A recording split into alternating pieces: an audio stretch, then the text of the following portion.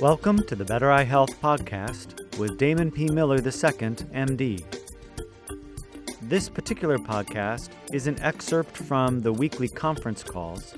Dr. Miller focuses on different topics connected to the Better Eye Health program. The topic of this session is, can vitamins alone be used to support the eyes? Here is Dr. Miller.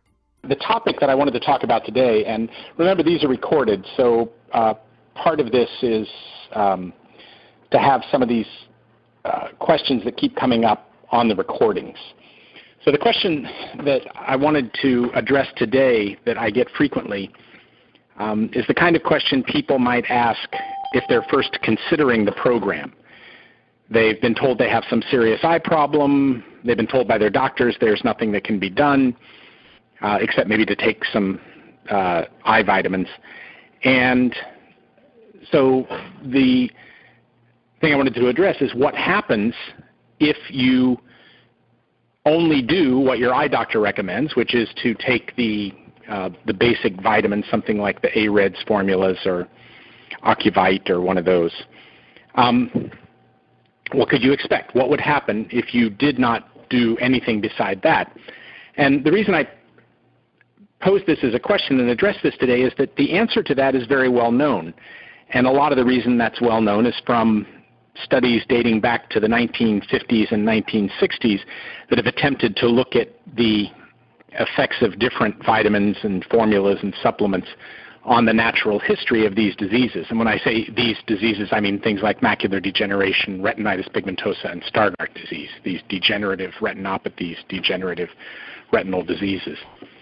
And the results of hundreds, thousands of studies have been interesting. One of the things they've shown is that there is no vitamin or combination of vitamins that anyone has ever been able to find that will stop or reverse these diseases. They simply slow down the course of these diseases. And the natural history of all of these diseases, these are degenerative diseases, is, to put it simply, over time, your eyes gradually get worse. There is no point in any of these diseases where there is remission or things get better for a while.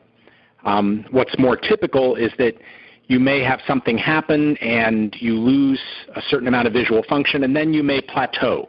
Your vision may stabilize, and it may stay that way for a few years, but then it'll slowly keep drifting down.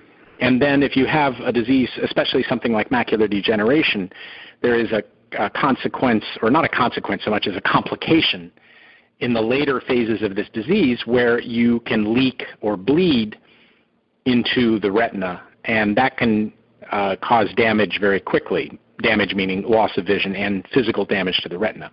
And that's why doctors are so aggressive about treating this.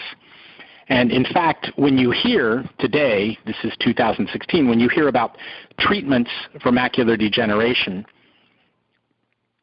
what you're hearing about are the treatments for the complications.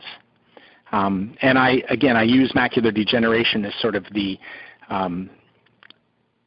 common term for all these diseases because, number one, that is the most common of all of these different problems. But number two, I feel it's fair to lump them all together because genetically these diseases are much more alike than they are different. There's one gene, the ABCR gene, that can look like macular degeneration. If you have that genetic defect, it can look like retinitis pigmentosa or it can look like Stargardt.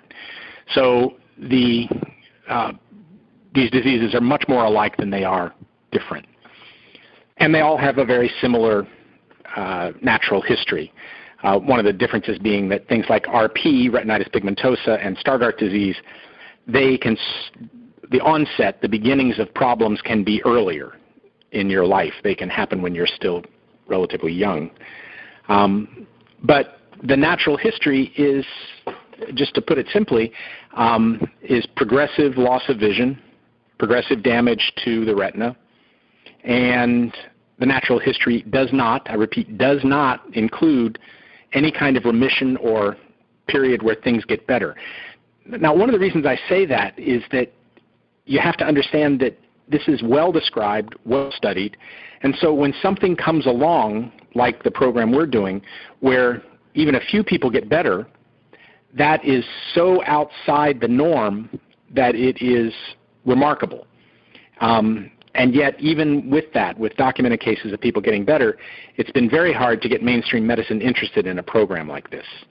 One of the hardest things in medicine is defining, I don't want to get too technical here, but defining what's called the null set, defining what happens if you do nothing. And so one of the reasons that the standard for research in medical research is the double-blinded, placebo-controlled study is that you can examine results from a study, if it's a double-blinded, placebo-controlled study, and you can decide if the results are significant and meaningful or not, even if you can't define the null set.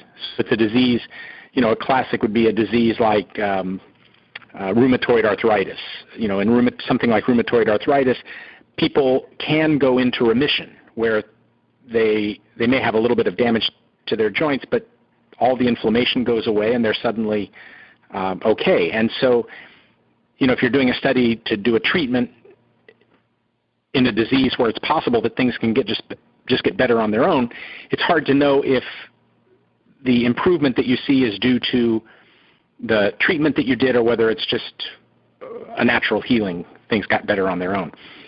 When you're talking about a disease like macular degeneration, things never get better on their own. Never, ever, ever do they get better on their own. And so you've essentially defined the null set. And the reason that's important is that it means that even if you have just a few isolated cases, case reports, even that data becomes meaningful because you know the definition of the null set. You know what happens if nothing is done. And so if something is done and people get better, it's by definition significant. So I just say this because a lot of people feel that they just want to not do anything, take their chances, and just take the vitamins their doctor recommends, and that's all they want to do. And they're essentially resigning themselves to a lifetime of seeing their vision dissipate and go away. So that's all I want to say about that. I'm not saying this to be negative, because all of you who are on this call are doing something that's at the very least, I would expect is going to stabilize your vision. You're not going to lose any more. And one of the reasons we've added these additional calls with me to the program, the 3, 6, 9-month calls if you started more recently, is to keep better track of this and to look, more importantly, for other things in your health that might be obstacles to your eyes getting better. And so it's important to realize that if you're doing everything we ask you to do and you're not getting better, then we need to be talking because there's something we're missing, because this should work for everybody. And that's our goal, is to have this be a program that just flat out works for everybody. Tune in for more podcasts and other presentations. Go to www.bettereyehealth.com. There is hope for sight.